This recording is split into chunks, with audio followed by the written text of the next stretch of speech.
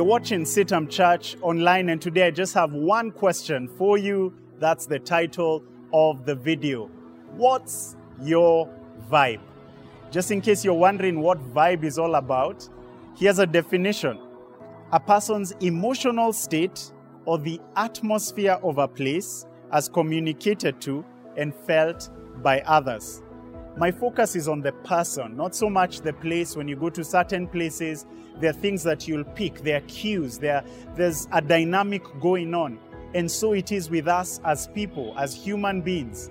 There are things that people will pick from us. There are cues that either consciously or unconsciously we are passing across. We have certain vibes. And the question is, do you know what your vibe is? And just in case you dismiss this as sensationalist talk, as basically getting our cues from what's going on in our day and age today, the Bible has something to say about our vibes, if I may say, about our conduct. It talks about, in this particular letter, this letter was written from a mentor to his mentee, to his protege, Paul to Timothy. And in 1 Timothy 4, verse 12, Paul says, "Let no one despise your youth, but set the believers an example," and listen to this, "set the believers an example in speech and conduct, in love, in faith, and in purity." Key word there is conduct. Paul is saying to this young disciple who's been thrust into leadership, and now he is leading the church at Ephesus. He's saying to him, pay attention to what message your life is passing across, and what facets of your life, your speech. We've talked about that in one of our previous videos. Your purity. Are your relationships marked by purity? And then he emphasizes there, or he references their conduct. And so I want to zoom in there and say that part and parcel of radiating God's glory is paying attention to how we conduct ourselves. And that conduct is the things that we are unconsciously or consciously passing across. The cues that people can pick when they interact with us. Think about it. Think about your upbringing.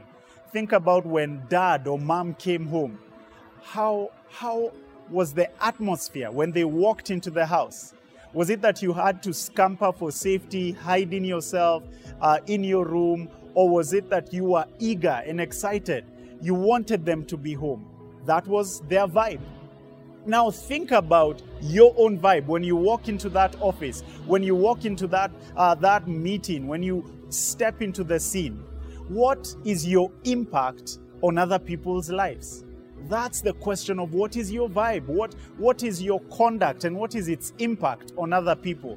There's this bestseller on emotional intelligence by Goleman, and it does talk about emotional intelligence as an awareness of our impact on others.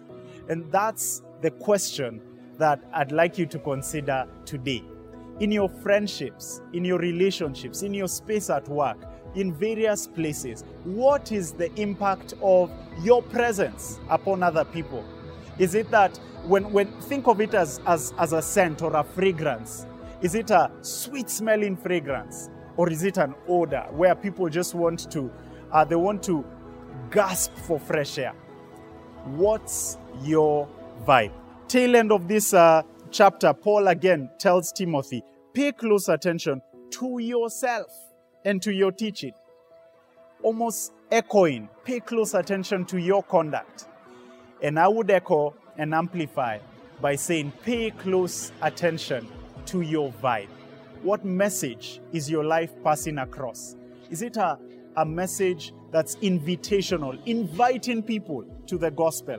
Or is it a message that's turning them away? A big sign almost saying, do not approach. How I pray that you will take up this challenge and you'll pay close attention to that vibe and you'll be more invitational. Thanks for watching CITAM Church online.